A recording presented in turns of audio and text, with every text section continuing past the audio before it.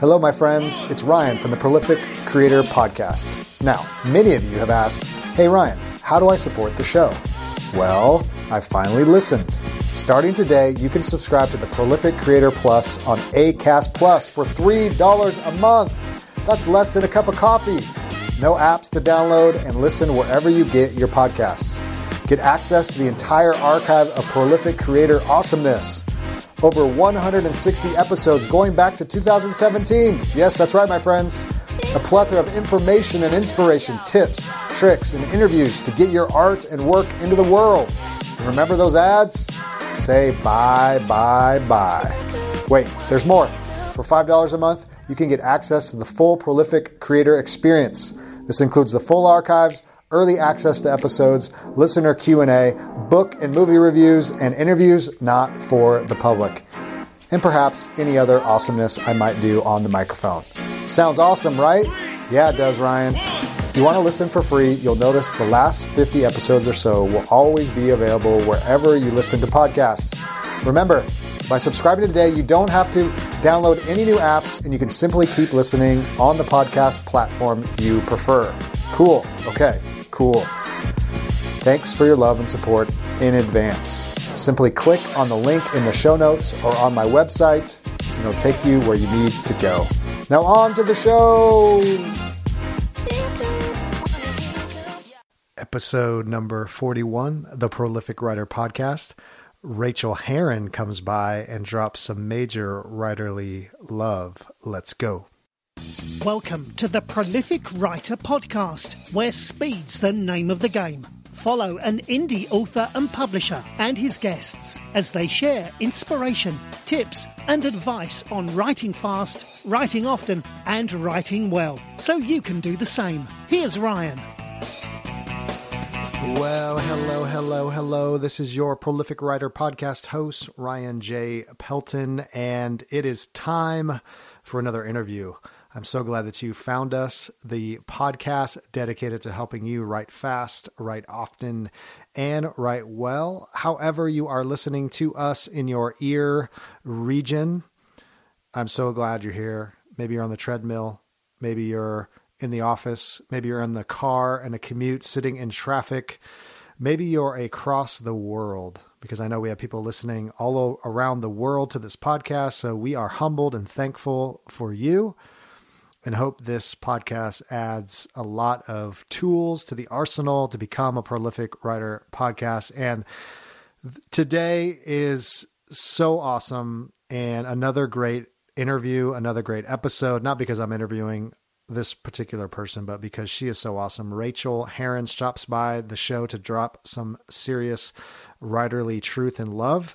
And Rachael, it has a great story. You're going to love her story. You're going to be inspired by her story, working the day job for 17 years, finds some success and wants to write. That's her dream, and is able to leave the day job to do what she feels called to do. And she has such an amazing story of what it's like to be a writer. And she is so honest about what it's really like and the struggle, but also the joy. And she does a ton of things. She's a podcaster, she's a teacher, and she's a prolific writer who's written more than that, 20 books or so, top-selling, solid books that people love and adore. And so we are so thankful to have Rachael Herron to come on the show today. She was so kind to join me. And so you are going to be in for a huge treat. And because our interview is so packed with writerly love, I want to get right to it. So here is none other than Rachael Herron. Enjoy.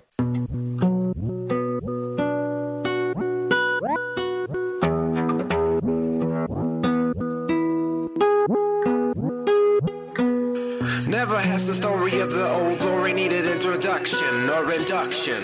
Just a passing on of morals from the parents to the children's generation.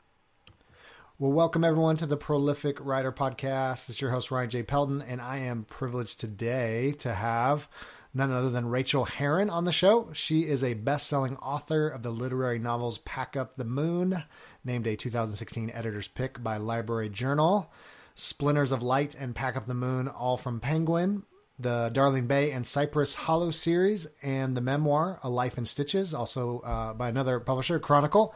She received her MFA in writing from Mills College, Oakland. She's a New Zealand citizen as well as an American, and she's a proud member of the NaNoWriMo Writers Board. I know she does lots of other things. So, Rachel, anything I missed? Why don't you fill in some blanks? Oh, well, first of all, thanks for having me. The only blanks are that I also do a lot of teaching. I'm teaching at Berkeley and Stanford right now.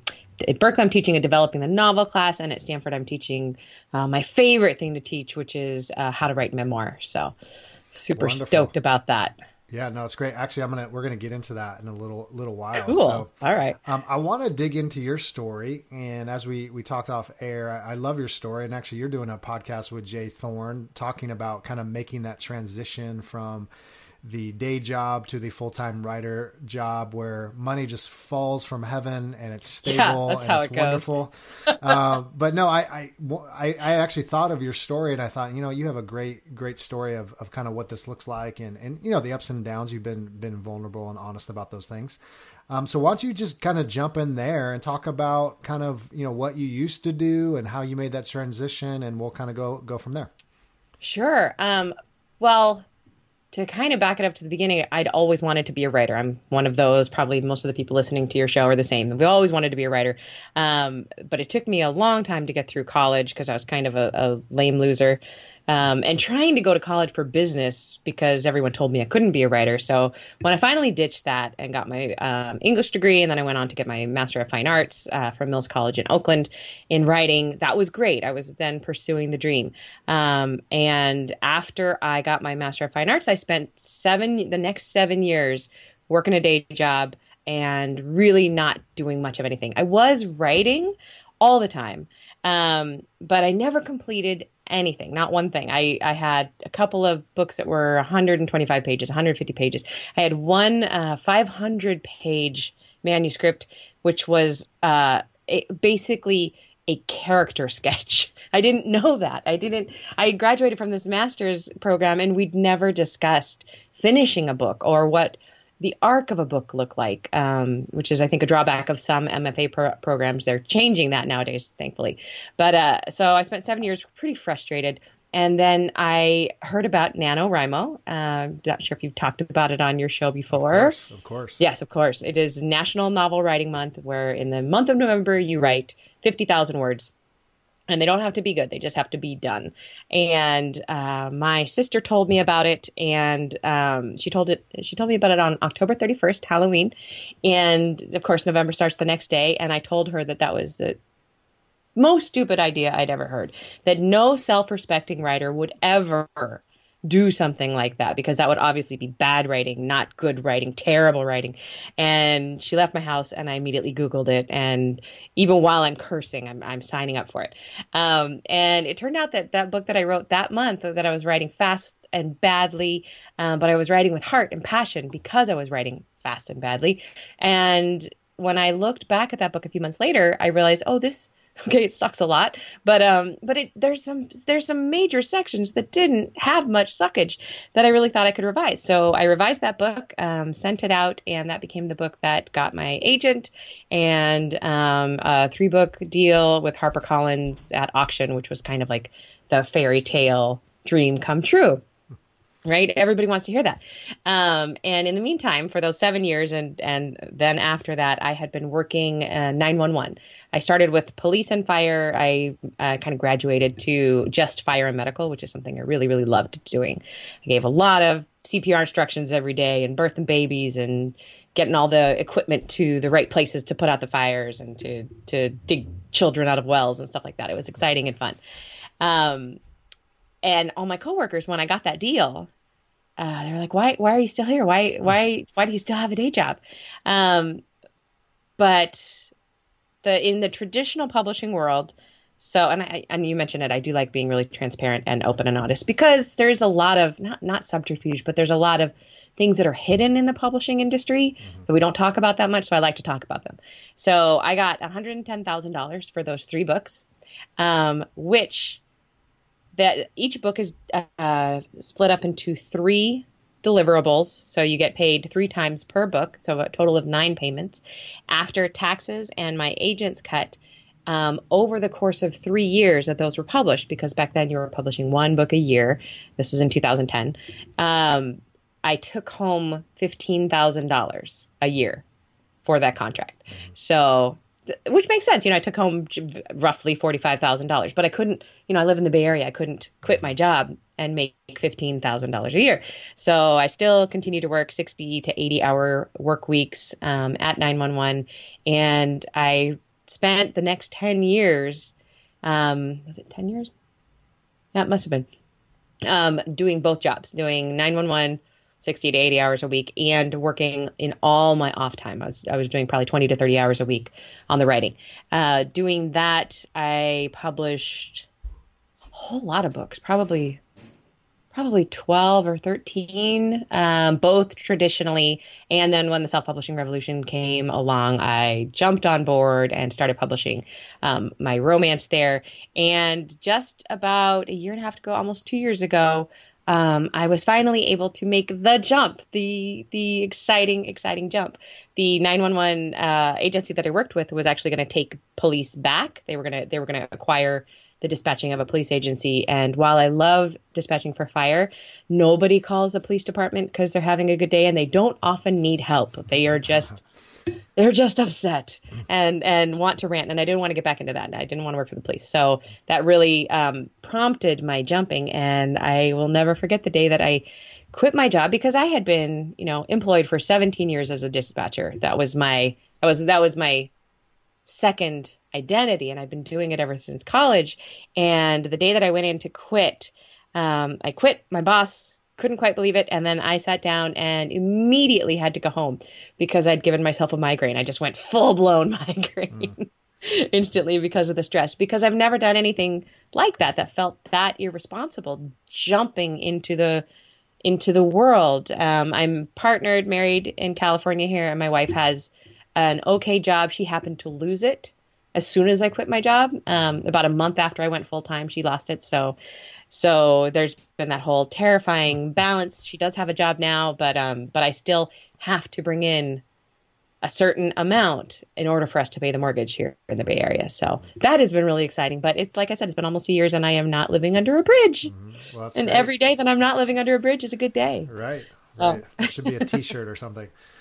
So there's so much here. And what's funny, as I listen to your story, I don't know why, but I thought, it's been, 10 years since you quit the day job, but I think I've heard your story in different interviews, and part of the reason I want to have you on, and there's so much to unpack here. So a couple of things. I mean, one is those that are listening is you do have to know where you live.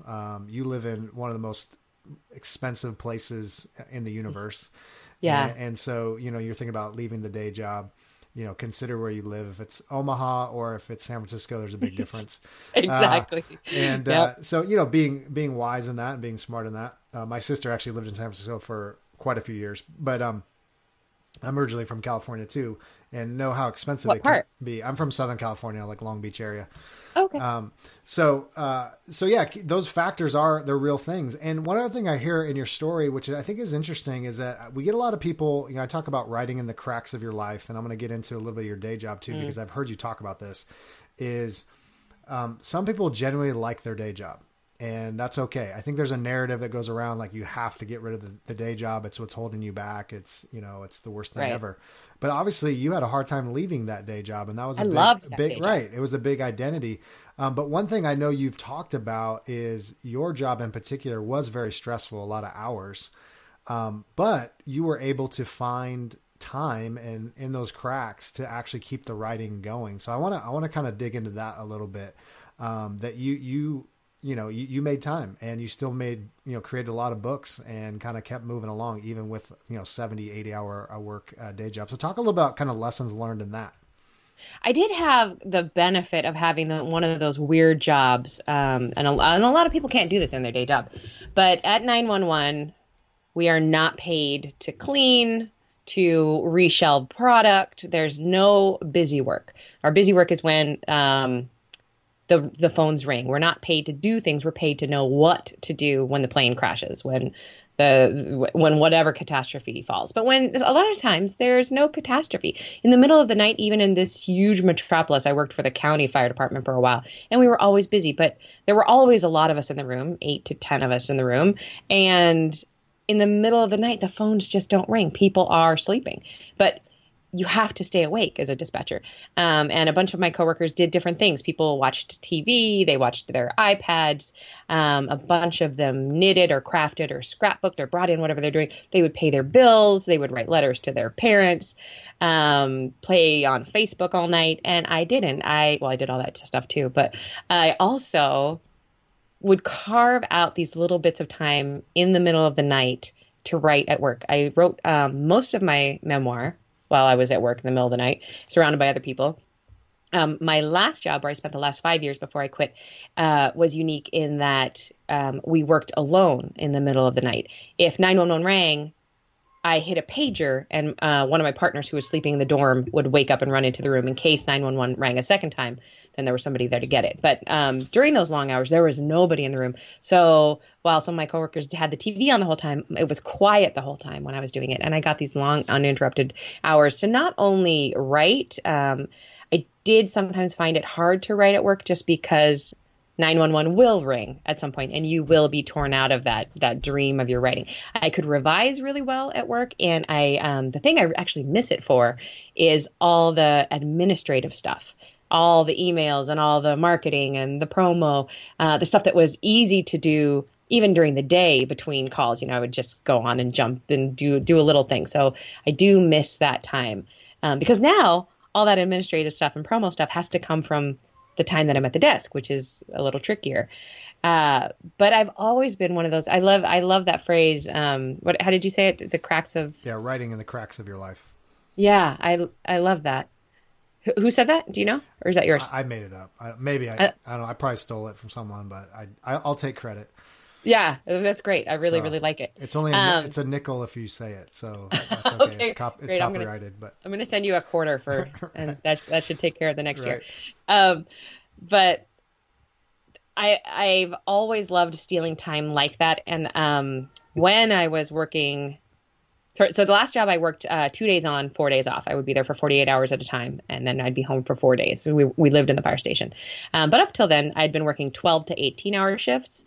And you may have heard me talk about this on other podcasts, but there was this time that everything kind of broke open for me. When you hear the one person say the one thing that you needed to hear at that point. I was at a conference and I was listening to Eric Maisel, who's a kind of a motivational speaker and writer who I love, absolutely love, was speaking. And he was saying, if you're not doing your work, then you need to get up earlier in the morning and do your work. And he's one of those guys. He's a big proponent of doing it early in the morning, as am I. It works for me. It doesn't work for everybody. But I threw this little hissy fit in my chair, a silent hissy fit, because at that point I was working 12 to 18-hour shifts and I was driving an hour to get to work by 6 a.m. So I had to leave my house at 5 a.m., which meant I had to get up at 4:30. And I had this hissy fit, and I just thought, no one can tell me that I have to get up earlier than 4:30. That man doesn't understand my life, and he is wrong. And then this little voice just kind of said, oh, crap, maybe he's right. Maybe I have to get up earlier. So I made this commitment then and there that I would start to get up before I went to work and just grab, at first it was just half an hour. I'd get up at 4 a.m. and I would just get 30 minutes. And those 30 minutes every single day started to add up into real words, real writing, real revision. And I got my agent, I think 3 weeks after I made that commitment to myself. And there's there's a quote by Goethe that says, at the moment of commitment, the universe conspires to assist you. And it really felt like that. That was my true moment of commitment. And then kind of everything started falling in place. And of course, I've been doing all the work for a long time before that. Sure. But yeah, fitting it in even before work, or even at I've written whole books in 15-minute segments because I couldn't find more than that. Well, and I'm so glad you answered the way you did, because I was kind of prodding you that you were going to go this way, because I want to show our audience and I want them to hear that it's possible. And we had someone on talk about 25-minute writing sprints and only doing those, 2, 3, 4, 5 times a day, just kind of in the cracks of your life. And it's something about that mindset of like, this is what I got up to do. There's nothing else. There's no other reason I got up. It's not because I want to check the news. It's like, I got up to write. There's like a shift that happens in your mind, and you can write 1,500 words in 30 minutes very easily. Yeah. Because that's all you're doing. And, and 1,500 words a day, over 6 months is a ton of words. And absolutely. And that's what I want people to hear, is that you can have a stressful job. You have to get up at 3, you have to stay up late, whatever, but it's possible. The nice thing about that is that everyone listening will probably have this feeling too, that we have this one need, and it's to write. And if you write, then no matter what happens the rest of the day, your day is a success. Mm-hmm. You have already started successfully doing the one thing that matters to you the most, even if you only did it for 15 minutes. Mm-hmm. Yeah. I don't know what that analogy is, something about the frog and the kettle, or it's something about, I'm totally saying it wrong. It's basically doing the hard thing first. I don't know how it has to do with frogs. Yeah, and kettles. It's like eating a frog first thing. Right. There is something I can't pick it up either. I'm not totally retarded. No, you're not. No, that's it's because sometimes the writing is the hardest. So getting that out of the way, like you said, it's like, the rest of your day, you're like, okay, I did my 1,000 words. Like, I'm good. Yeah. I mean, anything else is gravy. So, so let's talk about the transition from day job to new day job. What was that like, kind of that first day, first week, first year, where all of a sudden you're going, okay, there's a lot more time here. Because I want the audience to hear about writers that have made this transition, because I know it's not always easy. Like, I think people think it's glamorous and now I have plenty of time and now I just write for hours and hours, but it's that, all these analogies I can't think of off the top of my head, but that law of, you fill your time, you only have a certain amount of time, but you're going to fill it doing something. Yeah. And the activities expand to fill the time allotted. Exactly. Yeah. Which is that's a problem. So what were kind of lessons learned as you made that transition, kind of going full-time writer? The hardest thing for me to deal with, and it's something that I continue to battle, is this feeling of worthiness, because I spent so many years working so freaking hard, and then the dream came true. I worked myself into a position where I was bringing in enough money that, we were going to take a huge loss on money, but if we pulled in the belt tight and we scrimped and saved, I could write full time. So the joy about it it's incomparable. It is just like nothing I've ever known. That first week of for the last 10 years, my days off, I had walked into my office and sat down to write. Those were my days off. And now this was my job, to walk into the very same office and just write. And I could have days off for the first time in ever. Mm-hmm. So I have to be really honest with you. And the excitement of that has not worn off. I never, ever, ever take this job for granted. The flip side of that, not taking it for granted, is that I do feel a lot of guilt about it. And I think that's ludicrous. And I am always working on dumping the guilt, because I didn't do this on a whim. I'm finishing my 19th novel now. Mm-hmm. I work my ass off. I work as hard as I can, and I deserve to be in this chair. But when I see people that I love, my family, going off to the jobs that they don't love as much because that's how they need to pay the bills, there is this like, what? It's not fair. They should be able to do the things they want to do all day too. Like, how did this happen to me? This is fantastic. I really do get to do what I want to do all day long, every day. Oh, but the problem I had was in establishing my right to do that. When I first started, for about the first 6 months, I would easily work 12 hours a day, and I was burning myself out. And I was not getting everything I wanted to get done. People do say this strange thing that I had worried would be true for me. They say, oh, I took a sabbatical, I took a year off and I wrote, but I didn't get any more writing done than I did before. And that might happen to some people, but it's definitely not true for me. I have more time, period, and I write more. More words get done. So that's not a problem. But my tendency to go into workaholism kicks in, and I really have to work on not doing that. I track my time now. I try to get up from the desk by 5 or 6 p.m. and sometimes I'm even successful at that. Sure. No, I think there's a danger. I think there, we can romanticize it, but I think you're your own boss. You can write all day long if you want, but like your body, sitting at a desk, bent over, arms, legs, Right. We got to get up, we got to move around, we got to, You have to, as yeah. they say, sitting is the new smoking and, all that kind of stuff, especially for writers. So, I do love my standing desk. Do you have one of those? Yeah, I do. Yeah. Yeah. Have you tried the treadmill thing? I'm scared of that. I just Yes. feel, okay. I feel like I'm going to fall on my face. Myself. Yeah, Okay. no, I built one for myself right behind where I'm sitting now. I stuck a shelf on a wall and got a treadmill on Amazon. Fell off of it like twice. Mm-hmm. And the shelf was wobbly and I just hated the whole contraption and I never used it and got rid of it. But I really like the standing desk. No, yeah, it's great. I think there's some things we could talk about there, but I think, not romanticizing, but also saying there is some freedoms there. I think I loved what you're talking about, kind of self-doubt or fear or identity, or there's a weird thing with arts and creative. It's like, that's not a real job. Like you can't do that. Right. Like you can't, I still feel like it's not a real job. You don't want job. to tell people like, oh, that Yeah. I wrote a book. It's like, and then it's like, well, what'd you write? And it's like, why would you waste your life? Oh, you want to live your life that way? It's like you hear these voices like, oh, you want to lock yourself in a room and be irresponsible for 6 months? It's like, that's what I hear. Play in your imagination. Yeah, right. Like, what are you, 12? Like, I mean, you have an MFA for crying out loud. That's, Exactly. What good is that going to do? I have this Right. stock answer that I use for like Lyft drivers when they ask what I do. I always say that I'm a project manager because that shuts the conversation down. Right. No one wants to hear what a project No. manager does. And I'm not a good liar, except on the page. So it's true. I'm a project manager. I'm managing all these projects. Yep. No, but that's good. I mean, I think it's good to just be confident and, this is who I am and this is, I get to live my dream. And again, that's not everybody. It's not everybody's path, but there's some added benefits to that too.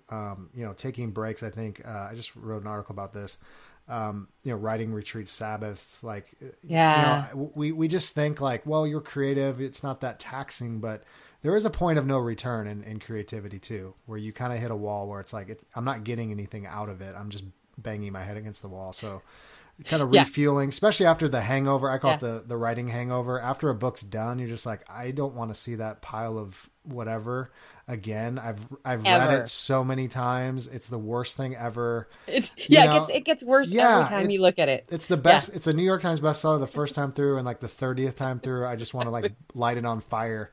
And exactly. And then you need like a break. Like, okay, walk away. Just walk away. Yeah. So. No, really good. So a couple more things I think are really interesting about your story is you've kind of gone traditional, you've gone indie, not kind of, you have. You've lived in both of those worlds. You've talked very honestly, very candidly about the pros and cons of both and traditional. I loved even your comment about MFAs and how they didn't even teach me how to finish a book. They didn't. Or like it's like I got this degree, but you're not actually going to finish anything. And, not being able to live off a traditional deal, even though that sounds like a ton of money, but after, breaking it down for us, it's like, I think a cup of coffee in San Francisco costs $15,000, I heard. So, you're so right. Yeah. You're so right. So, just being honest about those things, but I want to go back even further than your actual traditional indie deals is talk a little bit about your origin story. You've wrote a memoir, you've wrote romance, literary fiction. Talk a little bit about your influences kind of growing up. You always wanted to be a writer. What was your home like? What was kind of your influences, books you read that really got kind of the creative part of you going?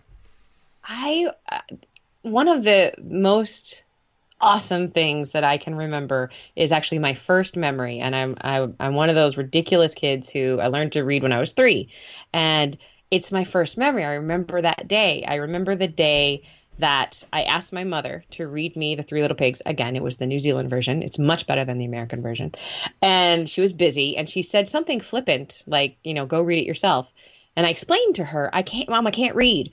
And she says, all the letters, just make them into sounds and make that work. And I just thought that was silly, but I went and sat down with the book and I realized that the phonemes that I'd learned that matched the letters, I could actually put into, P was P and I was it and G was G, and that meant pig, pig. And And the light literally clicked in a few seconds, and I read that whole book, and I read the book that whole day, and I read the book to my dad when he got home that night, and he was like, "You could read another book." Really? Right. It works for all of them. So, and my family are all huge readers. My dad, mom, both my sisters, they're all writers, and it was one of those times where basically we were not allowed television, and almost 100% of the time we were all lying on a couch somewhere reading. We were not allowed to read at the dinner table, and I thought that we all thought that was very, very unfair. We could read at the dinner table if my dad was out of town, so we would just pray for him to go out of town so that we could also read it. We could always read at breakfast and lunch, and we always did. I was super influenced by Ellen Montgomery, who wrote the Anne of Green Gables series. And just this last year, I went with my sisters to visit Prince Edward Island, where Ellen Montgomery was born and raised and wrote her books. And I read those over and over and over again. And the Anne of Green Gables and all of her books often have a girl who dreams about being a writer. And I so identified with that girl. And I also loved Jo March in Little Women, because she was going to be a writer, and everything that mattered to her was writing. And now that it's really occurs to me that this is a very female thing. And for little boys who want to be writers, are there those seminal texts that show boys who want to be writers? Yeah, only if you read Stephen King, where every character is a writer. So, you know. But no, there's really not. I don't think creativity. I don't think, arts are really like, who would be the example? But when you think historically, there's tons of male, Hemingway and, Shakespeare. Of course. The male writers back then were the ones who got through more. But it's not like encouraged. It's not, oh yeah, like I wanted to be Mark Twain, or I wanted to be, that's very true. My wife's favorite book actually is Anne of Green Gables. Mine too. And most female writers that I talked to were really influenced by Anne and by Jo March. And I just realized maybe boys didn't have that same thing. Well, and I don't think I'm unique in one way. Reason I write is because my aunt and my parents were big readers and encouraged reading. But I have kids, I realize that a lot of times that's not encouraged. Like it was more sports, outdoors, beat up your brother, other outlets. But like, I think that creative, like a guy who writes, or a boy who writes is not as, I just kind of found that I had a typewriter and I was just like making up stories even before I could put words together. And but I didn't, you didn't have those role models. You really didn't. Oh, that would be so hard. Definitely more women writers than men. That's for sure. Do you think so? I think so. I think by number, probably. I don't know. I'm just guessing. Love to see. I that's super interesting. I've never actually thought about that. Yeah, but I'm like you. I was attracted to my first typewriter when I was probably 10 or so. My parents bought it for me at a garage sale, and I wrote this newspaper. I must have been, maybe I was younger than that, maybe 9, because the title of the newspaper was "The Smallest Newspaper in the World, Not Including Jupiter." And I even remember back then thinking like, well, that doesn't make sense, because I'm saying in the world, but not including Jupiter. The logic doesn't hang together here, but I liked the sound of it. So I would type it up. My dad would take it to the photocopy place down the street, and then I would go door to door and sell it to our neighbors, who I'm sure just, laughed their butts off at me, but they would give me a quarter for it. And back then that was like 2 candy bars. One lady once gave me $1, and I will never forget it. And I wish I had a copy of those somewhere, but I've lost all of those. So yeah, there were always books. My mom worked in a bookstore. I ended up working in the same bookstore with her. Books were really our religion in our house. And even though as a kid I hated that I couldn't watch TV, we did have one, and it would pick up the local PBS station, and we could watch 1 hour show, and it had to be Mr. Rogers or Sesame Street, and that was it. That's all we got. So all my other TV experiences came from friends' houses. But I think they did the right thing for us, and we all ended up the way we are, and we're all huge readers still. Well, I think, every writer that gives advice, they always say you have to be a reader if you want to be a writer. And I think it actually, a lot of writers stop reading, which I think is detrimental, because I think that's where you learn. You keep stretching, keep growing, because you read these books and you're like, wow, look what they're doing there. Like I just read this book. I don't know if you've ever read, what's his name? His last name is Blake. He wrote Dark Matter. I don't know if you've heard that book. He wrote like there's The Pines, Pine. It was a TV show. Russell Blake. Yes. Yeah. Anyway, he wrote this book, and I was just noticing the language, and he wrote very stark, kind of quick hit kind of sentences, and I just thought as a writer, like, well, but it worked. Like he didn't go over descriptive, but he just like very punchy, but it kept me going. And it was just like one of those things, but just by being a reader, like I had no intention of studying his book, but as I was reading it, I'm kind of going, wow, it's fascinating how he can like punch, really describe something, keep the book going, but very short sentences. Then you read another book, it's very, long, descriptive, and that works too, but it's just part of growing and stretching yourself as a reader, Just yesterday I was reading Duma Key by Stephen King, which I haven't read a Stephen King book in forever, and I'm worried this is going to scare me to death, but it's really good. And the thing I love about the Kindle, and this works on Kindle library books as well, is when you highlight the segment, you can then keep it forever. It's in your highlights on on kindle.amazon.com. Right. So I often will highlight something and make a note. And he did this incredible transition that brought me through time. And then he used a couple of, I was standing in the kitchen, and then he went to the simple past tense. And it was just masterful how he moved us through time in these 3 sentences, something that I always struggled to do. And, I highlighted it and kept it just because I'm having a good time reading this book. You're always learning. Right. Yeah. Yep. Reading's the best way to do it. Yep. So you have an interesting career because you're also a writer, but you also do a lot of teaching. And one of the things that I just, as I was thinking about that, I realized, you have a captive audience, I don't know if it's every week or every, multiple times a week, of young writers. And my question was, what are you kind of seeing with writers? And here's how I want to kind of frame the question is, what are some of because you've written a lot of books, had a lot of experience, what are some of the kind of rookie mistakes you're seeing with writers? I mean, they come in with a lot of zeal, a lot of excitement, but what are some things you're seeing that maybe we could learn from as you kind of have a captive audience with a lot of aspiring writers in your world? Such an interesting question. I think the number one thing I see with brand new writers is, and this makes complete sense, is utter lack of patience.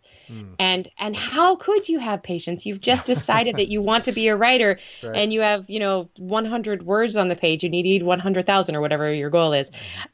So that lack of patience translates on the page to too much hurry on the page. There's, they go from,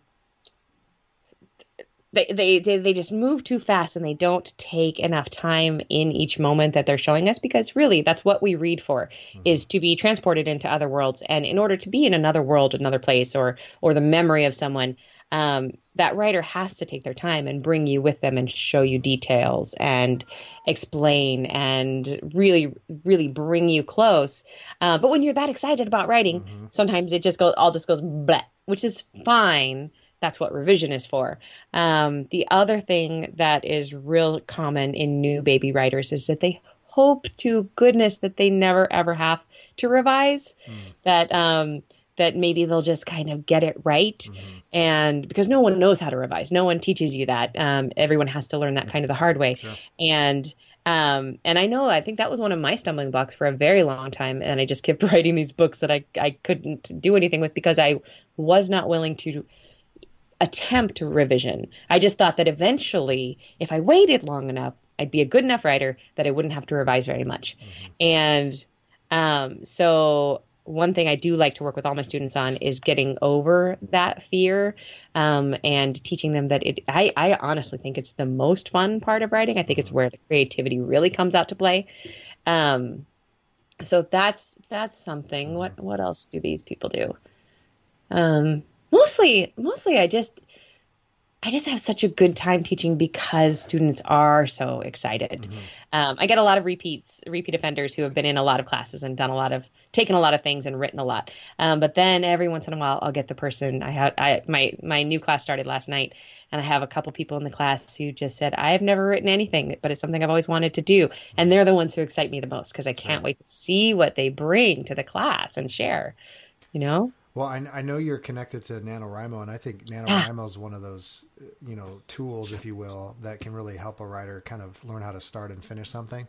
Yep. I know, I've been coaching this writer, and one of the things he said to me, he said, how do I can't get past 20,000 words. Like, I don't know what else to do. And kind of, you said patience too, even. And I thought you were going to go another direction, like just patience in writing in general. Like, you're not going to make it big your first thing, but well, that's very true. But yeah, very as you write, you realize, you can't, you got to kind of bring us along, and so NaNoWriMo, for me, the first one I petered out at 20,000 words, and I realized I was trying to dump everything in the first chapter, and I didn't outline anything. I didn't, because it's exciting. Yeah, it is exciting. You're like, this is awesome, and then 15 and then days you have nothing left. Yeah, right. And so it really teaches you, if you can kind of get in there and do it, like how to think of. You mentioned not being able to, or MFA's not teaching you how to finish. Learning how to do that with NaNoWriMo is like a beginning, a middle, and an end at least. It doesn't have to be perfect or flawless, but it's just the stretching that creative muscle. Well, and that's the imperative word too, is stretching, because in NaNoWriMo, no matter what, I believe in NaNoWriMo, even if you don't win, you're still getting more words than you probably would have without doing the challenge. Yep. But if you're committed to the win, if you really want to get to 50,000, you hit that 20,000 mark, and it's the sagging middle, or it's completely broken and you realize it, or you don't want to write this book anymore, and yet you push yourself to do that. The next day is 1,667 words. If anybody wants to do Nano this year, you should, number one. And number two, I always highly recommend doing a reverse Nano. Have you ever heard of that? No, tell us. It's great. Google reverse Nano. I can't remember the exact numbers, but basically you start November really hard. You write, and every day the number of words you have to write goes down. So I think the first week you write 4,500 the first day, 4,000 the second day, 3,900 the third day. But it gets down to the end. So by the second half of the month, you're only writing 1,500 words, 1,000 words, 800 words. And for me, that's always a lot more doable. I can go real hard and then keep that momentum. But yeah, Nano does really teach you to keep going and to keep pushing, because when we do run out of ideas, sometimes that means the best idea is right around the corner. Also, sometimes it means you just have to go to bed and eat ice cream and cry. Right. So right. It's really one or the other. That's usually what I do. But I think it actually, that reverse makes sense, because you're so excited at the beginning. Yeah. I mean, I know when I start Nano, I'm, it's like 8 million words the first day, and then 2 million the next. And then it's like 2 weeks in, I'm like 4 words. I just want to hurt myself. This is the worst thing ever. Again, like the laptop's out the window. Yeah. No, that makes a lot of sense. No, that's great. No, so, I think beginning writers, it's that patience piece, it's learning, but stretching that muscle, anything that can help. I mean, again, a NaNoWriMo, depending on how you're wired, I don't think it matters how you're wired. I think there's something about the competition element, the structure of it, the community, date, the deadline, the community, like all those things really help you keep going. And the fact you're not doing it alone is wonderful. So yeah, tapping into that. Well, let's talk a little bit about, so you're teaching, you're helping writers that way. You got all these podcasts. I just heard you have another one. So, how do you write? I love that podcast. Much better and well produced than mine. I disagree. And, no, but it's a fantastic, interview show, because you really get into so many different, I'm amazed at the authors you have on there, because they're so unique. I mean, they're all over the place. Do you want to be on it? Sure. I'd love to. Great. I just booked my next person. Yeah. Fantastic. Yeah. I trust you. I got a weird ask from someone. I won't say their name, but it was the weirdest thing ever. It was on Twitter, and I don't know what was going on. I got blasted with like these form intake thing, and this and they kept sending me the same email. It was almost like a robot. Like, it was the weirdest thing. Anyway, doesn't matter. It wasn't me, I promise. Yeah, no, I was so excited. I'm like, I'm going to be famous. And it was like a robot. So, anyway, but no, you got into that space. So tell us a little bit about you obviously have a passion to give back and teach and help. I mean, where does that come from? I mean, you interview a lot of people, you're doing all with Jay Thorne, talking, about transitioning from the day job. Talk a little bit about that. The How Do You Write podcast came about. I had just quit my job, and I think it was maybe the next month. And I kept having these bouts of insomnia that lasted for about 6 months, because I hadn't slept regularly in 17 years. I had been sleep deprived for that long. And I kept waking up in this panic, ready to be paged in and answer 911, but it's just because the dog barked, and I wouldn't be able to get back to sleep. So I started thinking about things, and I thought to myself, how much I got from other podcasts, especially at that time I was listening to Joanna Penn, Simon's Rock and Self-Publishing podcast, and how much they had helped me in my writing and my self-publishing. And I sat up in bed and I thought, I want to do a podcast. And then I thought, that's ridiculous. And then I Googled it and I found that it is doable. And I spent basically the whole night doing that. My wife woke up and walked into my office, and I had a logo, the music track done. I had the microphone ordered, and I had an angle, because I wanted not to just do another podcast. I wanted an angle that hadn't been addressed yet. And I am fascinated by writers' processes. I am always, always, always looking for the magic bullet. I want somebody to tell me that if I buy this particular pen and this notepad and sit in this position with my left ankle crossed over my right, that writing is going to be easy. Because writing is really, really hard. And a lot of days I hate writing. I always love writing, but a lot of days I hate writing. So I was looking for that. And I'm the person in the audience when you go to hear a writer read from their work. I don't care about them reading from their work. I'm going to buy the book anyway and read it. I want to hurry up and get to the person in the audience, who it might be me or might not be me, who says, what's your process? How do you write? And a lot of times writers roll their eyes. They've been asked it so many times. But I think what they forget is that we are all looking for that magic bullet. And there was no other podcast out there about writers' processes. So that's why I started that. And then the other podcast with Jay Thorne, the Day Job to Dream Job, came about. That's called The Petal to the Metal, not the pedal. We know it's wrong. It's a joke. We keep getting emails. Did you guys know it's the pedal? Yes, we're aware. Writers? Yeah, exactly. I'm the pedal. Check. He's obviously the metal. And at that point, I had been writing full time for about a year, and Jay was about 6 months or so from making the full-time jump. And so the first 6 months of the podcast were about us talking about that leap.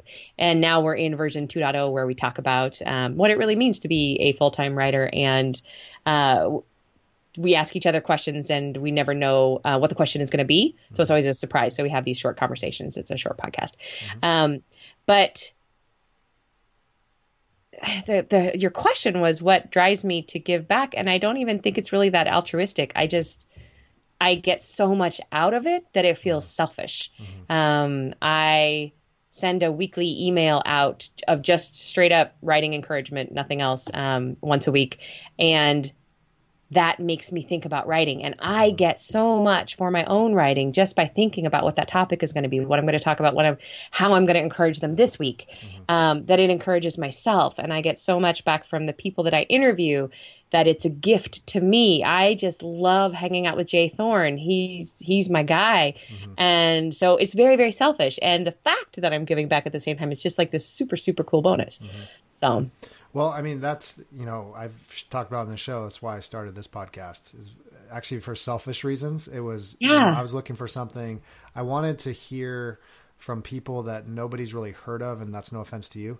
But the reality is, like, you're making it, you're doing it, I'm doing it, but I am not recognized on the street. No, ever, exactly. And like, I think people have this myth of like, oh, well, isn't Hugh Howey, doesn't everybody know who that is? Or Stephen King? I mean, Stephen King jokes about it. He's like, there's like a handful of people that even recognize. He tells a story about someone thought he was Steven Spielberg in a restaurant, and how he actually signed the napkin Steven Spielberg. He's like, hey, you're famous, aren't you? And he ends up signing the napkin. But he's like, yeah, you're not as recognizable as you think you are. And yeah. And also, I mean, I've had a lady on here no one's ever heard of. She writes 29 books a year. 29 a year? Yeah. She makes like, $7 million a year or some crazy thing. Yeah. And she's a good writer. Like, she was a former journalist. She knows how to just crank clean copy, and people. What kind of books does she write? She writes like, kind of like, I don't call it women. I would say, well, mostly women read it, but it's women's like fiction. It's like, yeah, well, no, it's like witch stories, like, but more kind of Witch Mysteries or something like Interesting. that. Very, but very just clean stories, and people love them, and they're, some are short, some are long, and she just knows what she's doing. But and her readers know her, but nobody else does. Yeah, exactly. And it's like, she doesn't do a ton of promo. She's not on everything, but she just kind of quietly just cranks out her books. If you write 29 books a year, you do not have to do any promo. You are you're off the hook. Right. And those are your promo. That's like the only time you don't have to do promo. Yeah. It's kind of, the next book.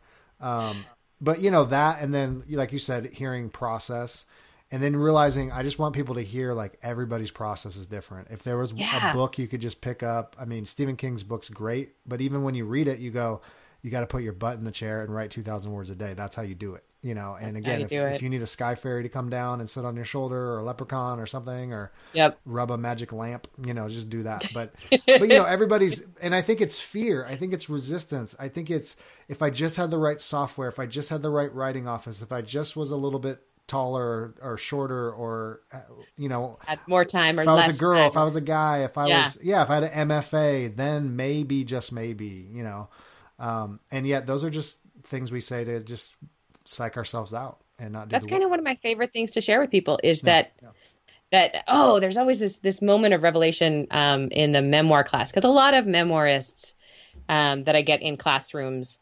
they're interesting because they don't write fiction as a general rule. Mm-hmm. They want to write the story of their life. And I'd say 98% of humanity wants to write the story of their life. So I get a lot of brand new writers who have never done anything before. And usually about week 3 or 4, one or two of them will say in the question time, they'll say, "But Rachael, I don't think I'm a writer because it's so hard." Mm-hmm. And that's when I say, "Oh my God, congratulations. Yeah, right. Finally. You're a writer. It's so hard. It's the worst thing ever. Don't you just hate it?" It's the worst thing ever.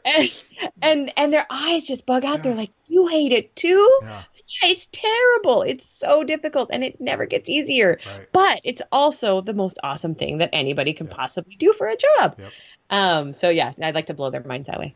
Well, and I think that's, guys like Stephen Pressfield who've made their living off writing these books, basically saying like, you're going to have the worst fear and self-doubt, and it's every book it's going to come back, and it's a demon, and we don't know what it is. And it's just a weird animal, but, and it's just so true. Right. But when you know that going in, then it's not as shocking when it keeps happening, and then you just keep grinding away. So, good stuff. So, I want to kind of wind down our interview. I told you ahead of time that I'd give you some kind of quick hit questions. And so these are kind of fun ones I love to do because everyone has really cool and unique recommendations. So this is not a recommendation, actually. This is your biggest writing publishing failure and just a lesson learned. Well, I love this question. My biggest publishing failure is probably like all of my books. And I bet you didn't expect that. Pretty much my whole life is just a big all of my traditionally published books, either do really well in the States but fail in Australia, or really what normally happens is my romances do really well in Australia but fail everywhere else, with the exception of self-publishing. But traditional publishing, I just like to kill careers as often as possible. And I'm constantly going into contract writing 3 books, and then they didn't sell well enough. So, no more contracts. So I'm constantly a failure. But in that there's I'm actually writing an essay right now about failure and mistakes. And the biggest failure I think I ever felt was right before my first book came out. It got a bad review, or it got a lukewarm review that felt like agony to me, from a major trade publisher, a trade review. And at the same week, my editor called me to say the book I had just turned in wasn't going to be good enough, that I had to really revise it because I didn't really know what story structure was. I had this fluke of understanding how a book worked when I wrote my first one, but I didn't know how to apply that to the second one. So there was that week where the one thing that I'd never wanted to do, I was truly, truly failing at. My first book wasn't out, but it had a lukewarm review, and I'd failed writing the second book. And the only thing I could say about that week is that I sat with it, and then I danced with failure, and failure dropped me a few times on my head, and I kept getting up and saying, I'm not letting this go. I'm going to keep fighting. So the failure taught me to not be that scared of failure. Getting dropped by publishers has taught me not to fear getting dropped by publishers. And actually right now, you may have heard me talk about this, but I have this in really sweet deal where I write books for Random House Australia, and they sell really well there. And then I self-publish them the rest of the world. They don't get the rights for that. And so I get professional editing and all of that stuff, and then I can take it everywhere else. So it's a kind of like a hybrid within my hybrid model, which is pretty great. Yeah. Yeah, the failure thing. And the other thing is, like, we think it's going to be perfect. Like, do we really think we're going to turn it and everyone's just going to leap through the ceiling and go, this is, fell down from heaven without any flaws? And yes, that is what we think. But we tell ourselves that, like, every time. Yeah. Whenever I send out I swear to you, this is going to sound like the cockiest thing ever, but when I send a book to my editor, it is always with this low simmer of hope that this will be the time she writes back and she goes, great, I'm going to send it to copy edit. Yeah. And then, she writes back and tears it all apart, and I do a revision, and I love it. But there's always that hope. I literally I talked to my editor the other day. I looked him in the eye and I was like, hey, so what'd you think? And he kind of gave me this kind of like lukewarm look. And I was just like, in my head, I'm going, you don't know what you're doing. Like, this is the greatest thing that's ever been written. Perfect. Yeah. Like, are you kidding me right now? Like, I was so deflated. I was like, I thought he'd be doing dances and like, how do we get you on Oprah and, all this. And I'm just like, okay. And this was in person? Yeah. This was like in person. Like, terrible. He just kind of gave me like no, it's good. Like, I really like it. Like, I mean, I think he was stressed. I mean, there's a lot behind that, but he kind of got behind too, and he felt really bad. His daughter. This is really sad. This is why you back up your work. His daughter jumped on his keyboard, and then I think he left the room or something, and she was like messing with the computer and like erased the whole thing. So he had done like half of it and it was gone. Oh, and he's like, no. I don't know how to tell you this. I feel so bad. And that is just dozens of hours of work. It's agony. So anyway. We move on. Okay. Must read fiction, not your own book. I'm right now recommending The Marsh King's Daughter by Karen Dion. I had her on my show after I read her book, which just freaked me out. It is so good, so scary. It's a thriller. You remember the book The Room? Yeah.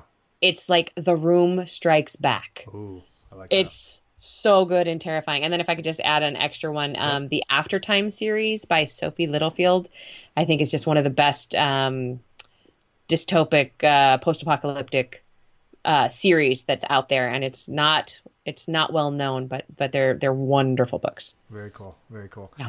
I literally had an interview 2 weeks in a row, and you mentioned Joanna Penn. She was actually on the show, episode 39, if you care. But 2 weeks in a row, The Stand by Stephen King. Like, so random. Really? Like two totally different authors, and they both said The Stand. I've never read it. Yeah, I know. A lot of people haven't. It's actually really good. But anyway, that's so funny. I'm glad it's not The Stand. So, must read nonfiction, can be related to business or craft or not. It doesn't matter.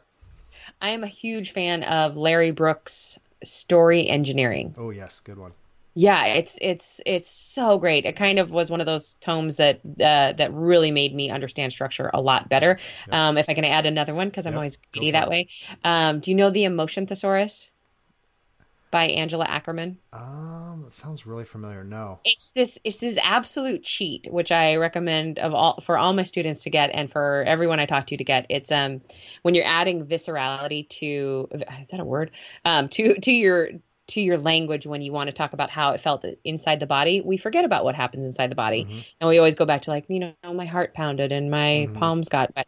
But in her book, you open it to hope or anxiety or anger, and it'll show you not only the physical outward manifestations that you can see in another character that will tell your reader what that character is feeling, but then the next section is what it feels like inside. And you're not going to copy and paste those directly. Right. But you can use those as a springboard to remember what it feels like to be inside a body when you're writing. That's great. And it's fantastic. I can't recommend it more highly. Yeah, rookie writers, if you're listening, I guarantee you write the same thing. Like I touch butterflies in my stomach. Yeah, butterfly, heart pounding. Yeah. It's all the same. Yeah. No, that's great. No, I love those kind of resources. I'll put that in the show notes. Must have software. I bet everybody says this, but Scrivener, of course, I couldn't live without everybody. Scrivener. Hey, I've had fights on this show. They're like Word is it or Pages or whatever, and they want to fight me over Scrivener, but I just I have a friend who still works in WordPerfect. I know that's. She has I mean, people handwrite still. I don't know. There's crazy stuff going on. I don't know how anyone does anything without Scrivener, but that's just my personal biased opinion. Me too. Increasingly nowadays, I finally, after many years of trying, I finally managed to embrace Evernote. Yep. And I'm an idiot for not using it before. And Twitter, well, it's not a program, it's merely an app, but I really find it useful for keeping up on industry information. And also it's my water cooler. It's definitely where I go to connect. Yep. It's actually one of the few safe places you can do that. Don't go to Facebook. You'll hate your life. Exactly. So, movie or both TV show you recommend that if you watch movies or TV shows? Sense8 is. Have you heard of that one?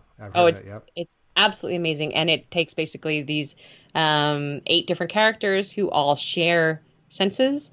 And they're all over the world and puts them together. And the storytelling of it is not only phenomenal, but the actual way that the Wachowskis show it on screen is gorgeous. Every single scene is gorgeous, and it's just brilliant. I love it.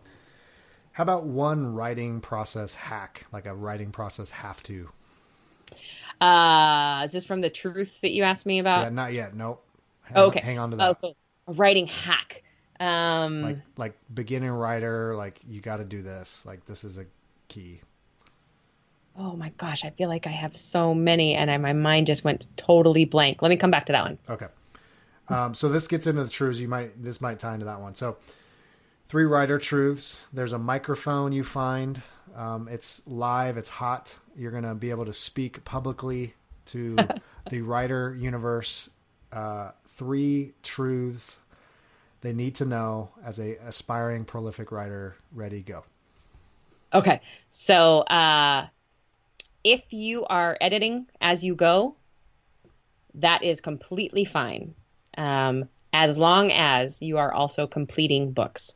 If you are not completing books and you're editing as you go, it's because editing as you go isn't working for you and you need to race to the end of a crappy first draft. Otherwise, you're never going to finish anything. So what you think is your process, I hear a lot, people say, I can't do it. I need to make every page perfect. No, you don't. That's not working for you. So try racing to the end of the book.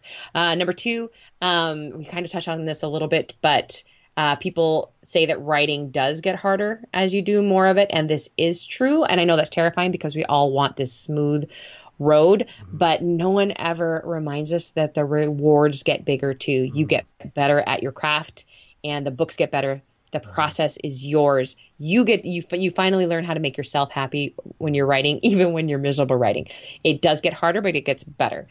And number 3, if you've ever finished a book before, have a party, celebrate. You're amazing. And if you've ever finished a book before, trust that your process will get you through every single other book.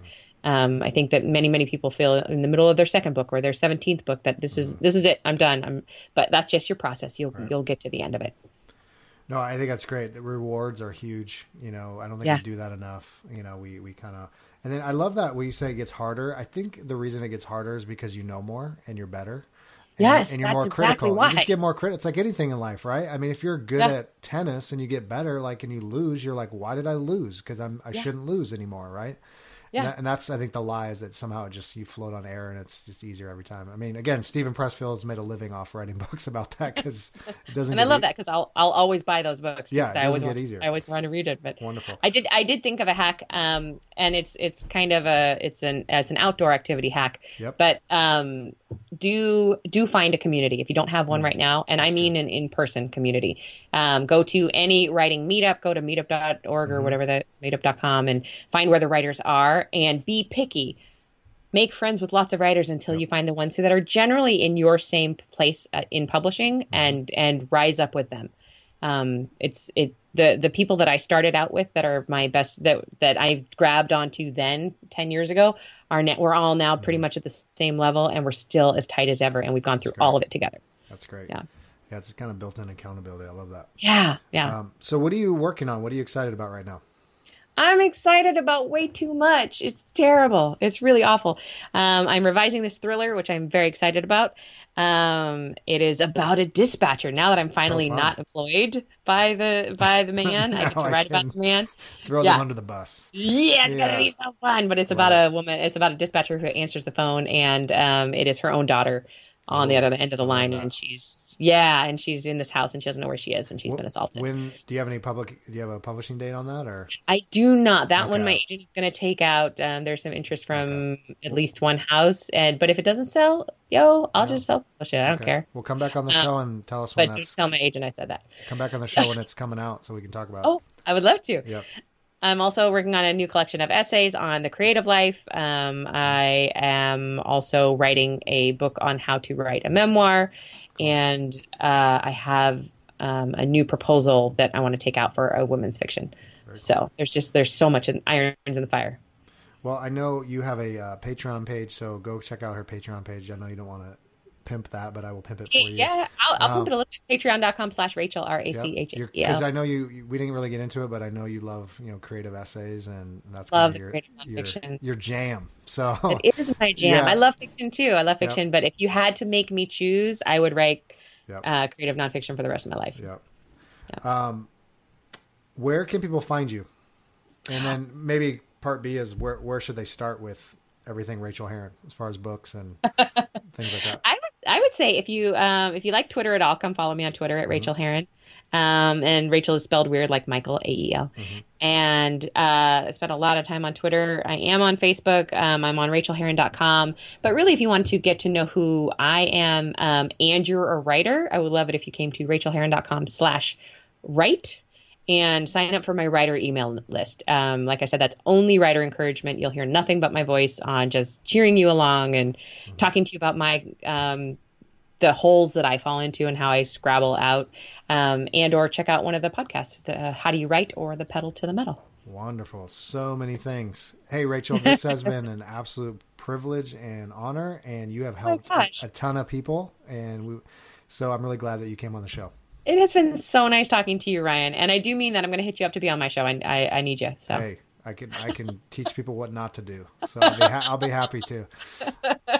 All right, Ryan. Thanks so much. Bye-bye. Bye. Well, there we have it. Prolific Writer Nation. Rachael Herron bringing some serious writerly goodness. So thankful to have her on the show. Doesn't she have a great story? Her story is so inspiring. I love her tenacity. I love her wisdom. I love her honesty. And I hope there was 5-10 things that you could take away from this interview. I know I took away a ton of things. One of those is just the tenacity of just keeping on going and finding the time and the space to write and just continuing to do it and to get after it. And it seems like the harder you work, the luckier you get. And that's really Rachael's story. She just works hard, works her butt off, and doesn't quit and doesn't stop. And she's also given back. And I love that part of her story. She loves helping writers. Go check out her podcasts. Go check out her website. If you're in the Bay Area, go sit in on one of her classes. She has a lot to offer.